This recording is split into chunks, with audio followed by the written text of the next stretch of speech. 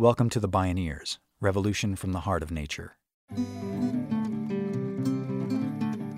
Restorative justice is a justice that heals. You could say that our justice system harms people who harm people to show that harming people is wrong. Huh? So when I found out about this wonderful healing justice, it was an epiphany for me because I realized I could be the lawyer, the warrior, and the healer all at the same time. All at the same time. It's all alive. It's all connected. It's all intelligent. It's all relatives. We stand at the threshold of a historic opportunity in the human experiment to reimagine how to live on Earth in ways that honor the web of life, each other, and future generations. It's a revolution from the heart of nature and the human heart. In this series, The Bioneers, Revolution from the Heart of Nature, we celebrate social and scientific innovators with breakthrough solutions for restoring people and planet, creating a future environment of hope.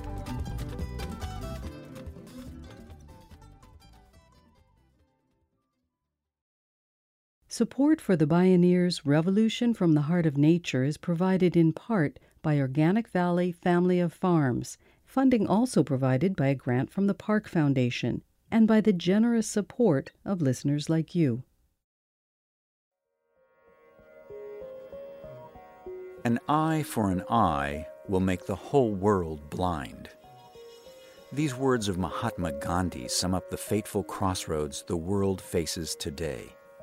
Over the past half-century, the U.S. justice system has substituted rehabilitation with retribution. From Congress and the courts to the executive branch, the message has been clear: mass incarceration, the war on drugs, the militarization of police, mass surveillance of everyday life. Make no mistake, the scales of justice have tipped radically against the poor and people of color, especially African Americans. It's no accident this trend began gaining traction coming out of the civil rights battles of the 1960s. Today, the racial justice movement in the U.S. is successfully using a relatively new tool, restorative justice. It arrests the cycle of youth violence and incarceration early in schools and juvenile justice policies. Young people of color are taking the lead, transforming schools and their communities. This is Restorative Justice, From Harm to Healing, with Oakland attorney and Restorative Justice Pathfinder Fania Davis and Restorative Justice for Oakland Youth Advocate Cameron Simmons. My name is Neil Harvey. I'll be your host. Welcome to the Bioneers, Revolution from the Heart of Nature.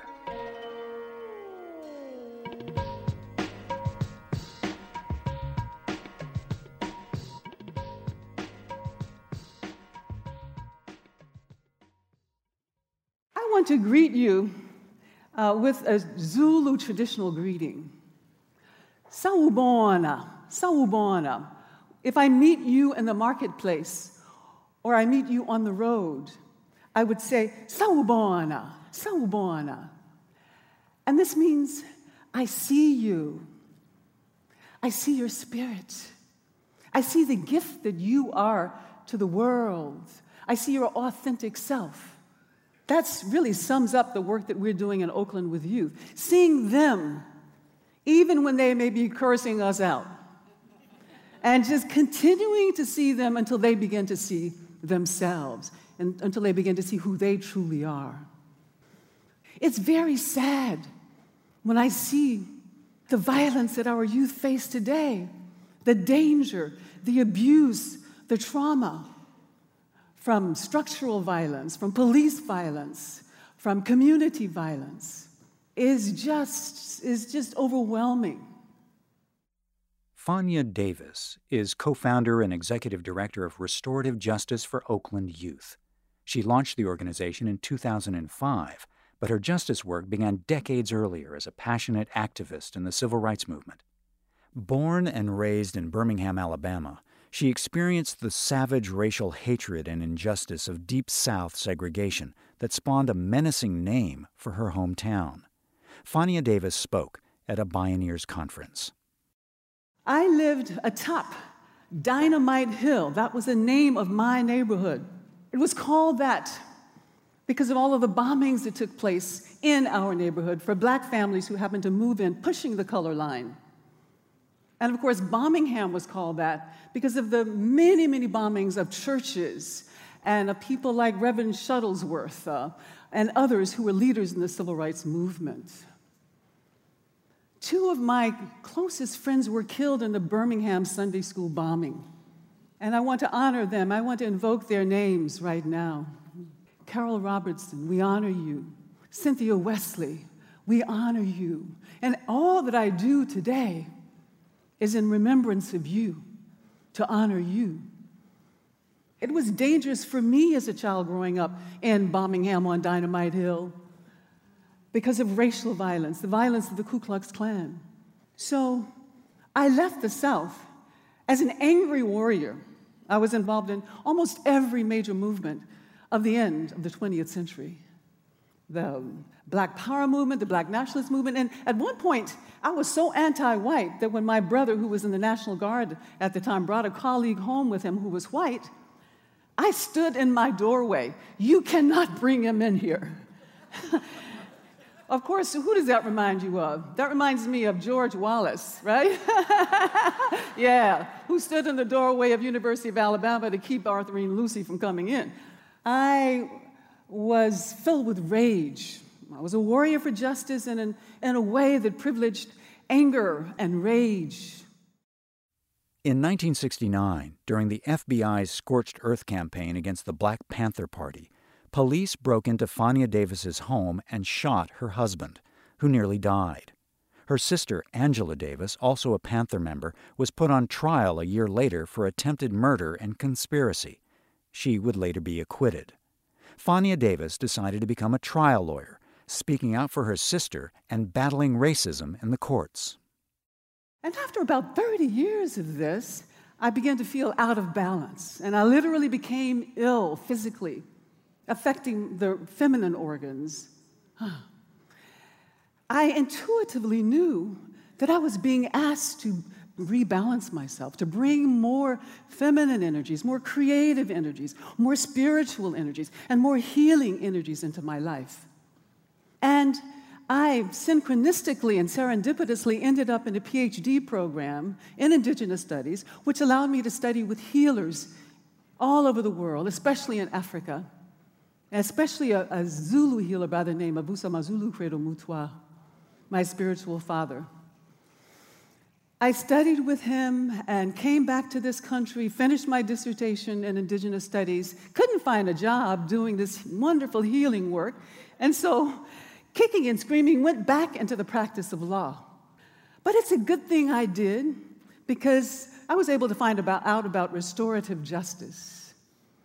Restorative justice is a justice that heals. You could say that our justice system harms people who harm people to show that harming people is wrong. Huh? And what happens?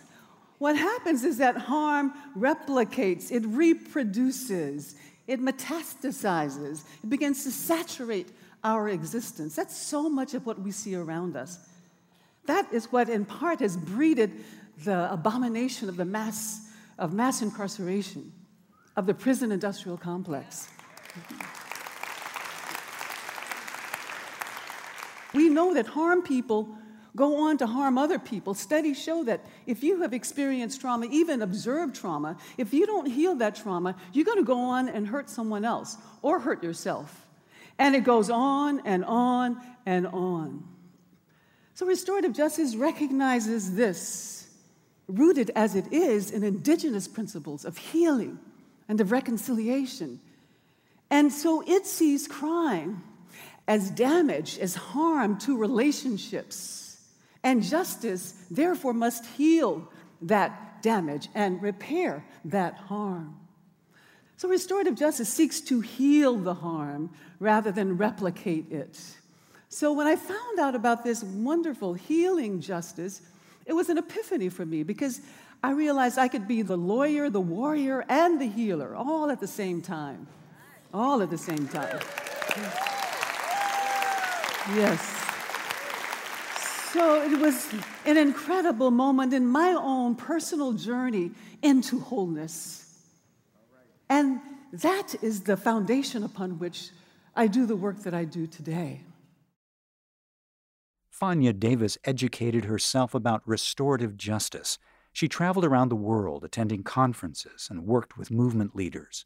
She was especially inspired by meeting Archbishop Desmond Tutu, who in 1995 became chair of the groundbreaking Racial Truth and Reconciliation Commission in South Africa. I really wanted to go to Africa to do this work, to war-torn regions in Africa. And Mbeki, who was the president at that time, said, "Oh yes, come, we need you. The people are knocking down our doors for this reconciliation work. Come. But did he ever offer a job? No. So I found myself frustrated. But then a friend said, "Fania, Oakland is Darfur. Oakland is those war-torn regions of Africa."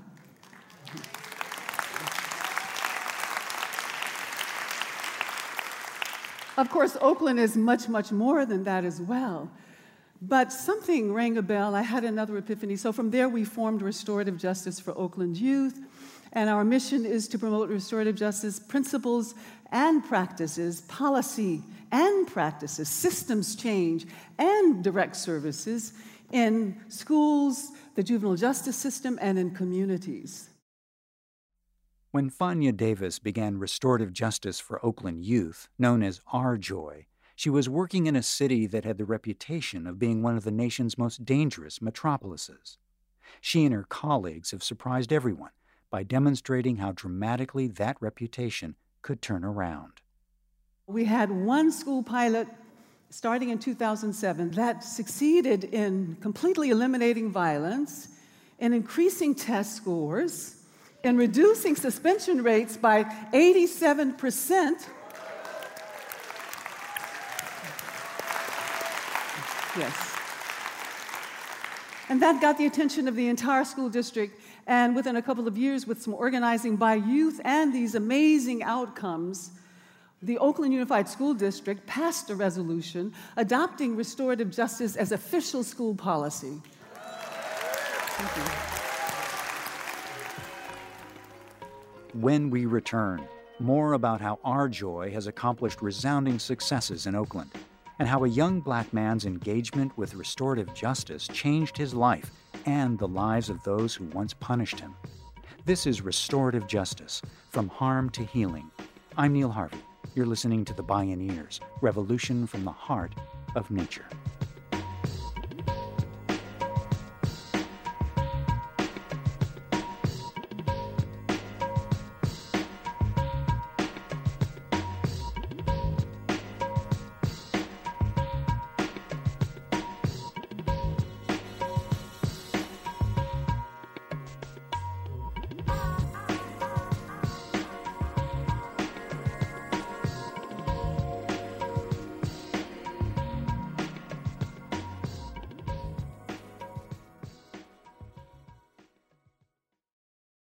To explore all available Bioneers radio shows, video programming, and more from Fania Davis, please visit bioneers.org. Restorative justice is versatile because it's a worldview and a practice. Today it's being successfully used in domestic violence cases, community disputes, and workplace conflicts. Judges and district attorneys are applying it to reduce recidivism rates in prisons and the juvenile justice system. What R-Joy is now showing is how restorative justice can transform public schools with an upstream intervention that interrupts the cycle. At the heart of R-Joy's process are various types of facilitation circles, such as the Welcome and Reentry Circle. It's for youth who return to school after an absence, often because of suspension or incarceration. Again, Fania Davis. We also have community building circles that very often happen in the classroom. Everyone on the school campus is trained in restorative justice, and teachers do community building circles, value circles, talking circles, celebration circles in the classroom. And then we have conflict circles as an alternative to suspension, as an alternative to school-based arrest. It is these kinds of circles that begin to interrupt the school-to-prison pipeline. Reducing suspension rates is huge because we know that when a child is suspended only once, their chances of being incarcerated triple, and their chance of dropping out doubles.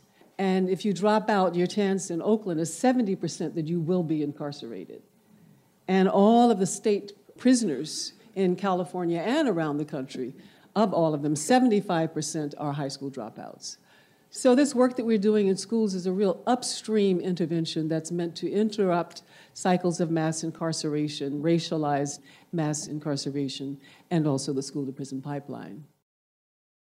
Fania Davis works with Cameron Simmons, a young man who engaged with restorative justice when he was 17 at Oakland's Ralph Bunche High School after years of conflict with teachers. Simmons shared his story on a panel with Davis. I've been suspended from various schools starting back to the age of 4. I have a total of over 150 in-school, out-of-school suspensions, a total of 4 expulsion hearings, 3 expulsions, and I was on probation from the age of 13 to 17. The first time I was ever suspended, I was suspended for theft of my own candy. At the age of 4, we usually start preschool, and, just a normal preschooler, I'm not used to being without my parent. So my mom would give me candy. My favorite was a pack of original Skittles, the red pack, Being 4, my attention would be more on the Skittles than school, I guess. So my principal took my Skittles away from me, put them in his office, and I seen him lock his door. Me being 4, I knew I couldn't unlock the door, so I grabbed a chair, put it against his wall, and I climbed through the window, grabbed my candy back, and that was my first suspension for theft. That was just the beginning of an escalating cycle of punishment that Cameron Simmons experienced throughout his years in school. He spoke with us at a Bioneers conference. I was in the 4th grade, and I forget what assignment we were doing, but my mom always taught me, there's no such thing as a dumb question. If you have a question, 9 times out of 10, somebody else has that same question, so you should feel free to ask. And you being my teacher, I should feel comfortable asking you, So I asked my teacher about the assignment, and she made fun of me in front of the whole class, which angered me. And I flipped the desk and walked out in the 4th grade. I got suspended. She told the teacher that she didn't do anything, that I was just irate. I was just, mad over no reason. And I just flipped the desk and left, You were brought up, before this thinking some way, and you go to school and they teach you that stuff that you've learned at home, the person that you thought you were, you might not really be that person. You might be a bad person. I've had teachers tell me that maybe I shouldn't go to school, that maybe that's not for me. Cameron Simmons' school days devolved into a vicious cycle of perceived crime and punishment. When he was 13, playing in the lunchroom, he threw a pint carton of milk at a friend. The principal called the police. Simmons was charged with assault with a deadly weapon and put on probation with an ankle monitor for 4 years. He dropped out of high school and left home. He began living in abandoned apartments, falling in with gangs. Then, when he learned that Ralph J. Bunche High School in Oakland was implementing restorative justice practices, he decided to give school one last try. He could tell right away it was going to be different. For starters, the teachers took the time to warmly welcome each student. My first circle was my first day. The assistant principal put me in the restorative justice room with my mentor now. I forget what the circle was about, but it was for the men at the school. And we were talking about our feelings. The circle of men talking about their feelings in Oakland, it's not really heard of. They let you know that it's okay. Whether you want to cry, whether there's something going on in your community, whether there's something going on in your family, they're there to listen, and they're there to help, Restorative justice gives you that comfortability because, like I said, it's a support team to let you know it's okay to be you. We'll support you however you are. Wherever you at right now, we'll help you get farther. And help you be self-sufficient. It's a pair of shoes to your socks to help you take an extra 2 steps forward. After finishing his homework, Cameron Simmons spent weekends at training workshops to learn about the history and practices of restorative justice. He also learned to train others. Simmons is now 21 and serves as Our Joy's youth advocate. This is the opportunity for me to get the youth voice heard. I'm doing it for little Billy and Sally. I'm doing it for people that I've seen that I know what they go through. I'm doing it for people that I don't know what they go through. You know, I try to outstretch my arms to the world. I'm trying to change the world, day by day, hour by hour, minute by minute, one person at a time. I can do it. Today, ironically, Cameron Simmons teaches teachers and administrators about effective restorative justice practices for their students. The wheel has gone round in the most surprising ways, as Fania Davis witnessed. So we were training 7 school districts down in Fresno, Central Valley, California. And I was sitting right next to Cameron, and he says, "You see those guys over there? They expelled me when I was going to school in Stockton." And it was just perfect. I mean, first of all, I have to acknowledge him because he was cool. He was cool as a cucumber and didn't show any resentment, any negative, any anger, nothing. And then they came up during the break and shook his hand and acknowledged him. And I just thought it was really synchronistic that these people happened to be there, the same ones who suspended and expelled Cameron. And Cameron is here 5 years later teaching them about why suspensions and expulsions aren't helping. Our Joy has facilitated circles throughout Oakland to address tense and often dangerous relationships among police and communities of color. The result of one circle was a plan for students at Ralph Bunche High School to play basketball against a police team. The students won. Some of the officers became mentors for students, seeing them after school and in the evenings. Some Oakland cops are now participating in Our Joy trainings. After they graduate, Our Joy students are returning to their high schools to facilitate circles. Cameron's story, like many others today in Oakland, shows how replacing the vicious cycle of harm with a virtuous cycle of healing can restore not only justice, but people and peace. The reason that Cameron stood before you here today is because by the time he was in 12th grade, he finally came to a school where even though he was sagging, even though he was wearing a hoodie, even though he was grumbling, they embraced him before he had crossed the threshold of the school. The principal, the vice principal, even the school security officers. He came into the principal's office, and she looked at his jacket of 150 suspensions and multiple arrests, and she invited him to tear it up. Tear it up. Mm-hmm. Yes. He thrived. He graduated with a 3.7 average. And this is the story of many other youth. So today, restorative justice is in 30 schools. That resolution didn't collect dust. The district has put its money where its mouth is. $2.3 million budget just for restorative justice with 40 employees.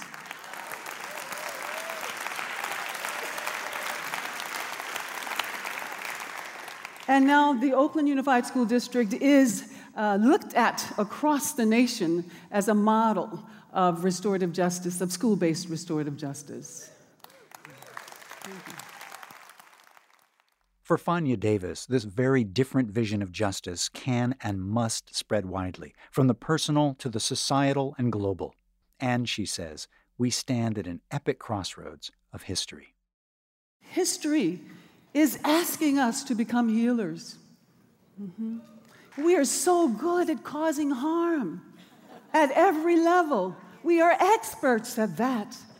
And it's become clear on every level, ecologically, socially, on every level, that if we don't learn to become healers, all of us, not just the acupuncturists and not just the medical doctors and not just those who heal the human body, but history is asking all of us to become healers wherever we are.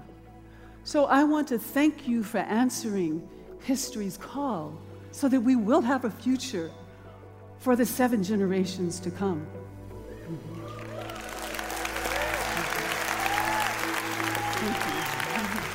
Thank you. Thank you.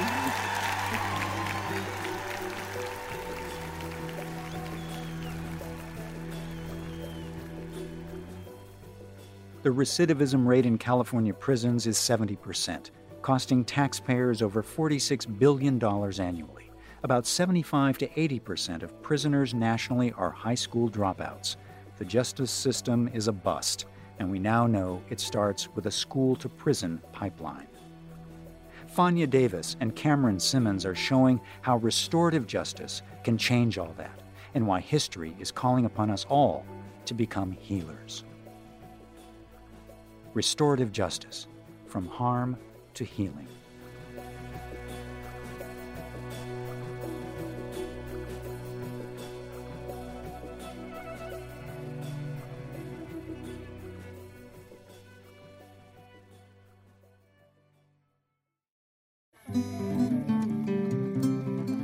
You can see and hear more from Fania Davis and Cameron Simmons and explore more Bioneers radio programs, podcasts, and videos online at Bioneers.org. The Bioneers Revolution from the Heart of Nature is a production of Bioneers and Collective Heritage Institute. Executive producer Kenny Ausubel. Written by Kenny Ausubel. Senior producer and station relations Stephanie Welch. Host and consulting producer Neil Harvey. Program engineer Emily Harris. Production assistants Tina Rubio and Melanie Choi. Interview recording engineer Emily Harris. Our theme music is co-written by the Baka Forest People of Cameroon and Baka Beyond from the album East to West. All royalties from Baka compositions and performances go to the Baka Forest People through the charity Global Music Exchange. Find out more at globalmusicexchange.org. Additional music was made available by Sounds True at SoundsTrue.com. The opinions expressed in the Bioneers Revolution from the Heart of Nature are those of the presenters and are not necessarily those of Bioneers and Collective Heritage Institute, the underwriters, or this radio station. My name is Neil Harvey. Thank you for listening. I invite you to join the Bioneers in inspiring a shift to live on Earth in ways that honor the web of life, each other, and future generations.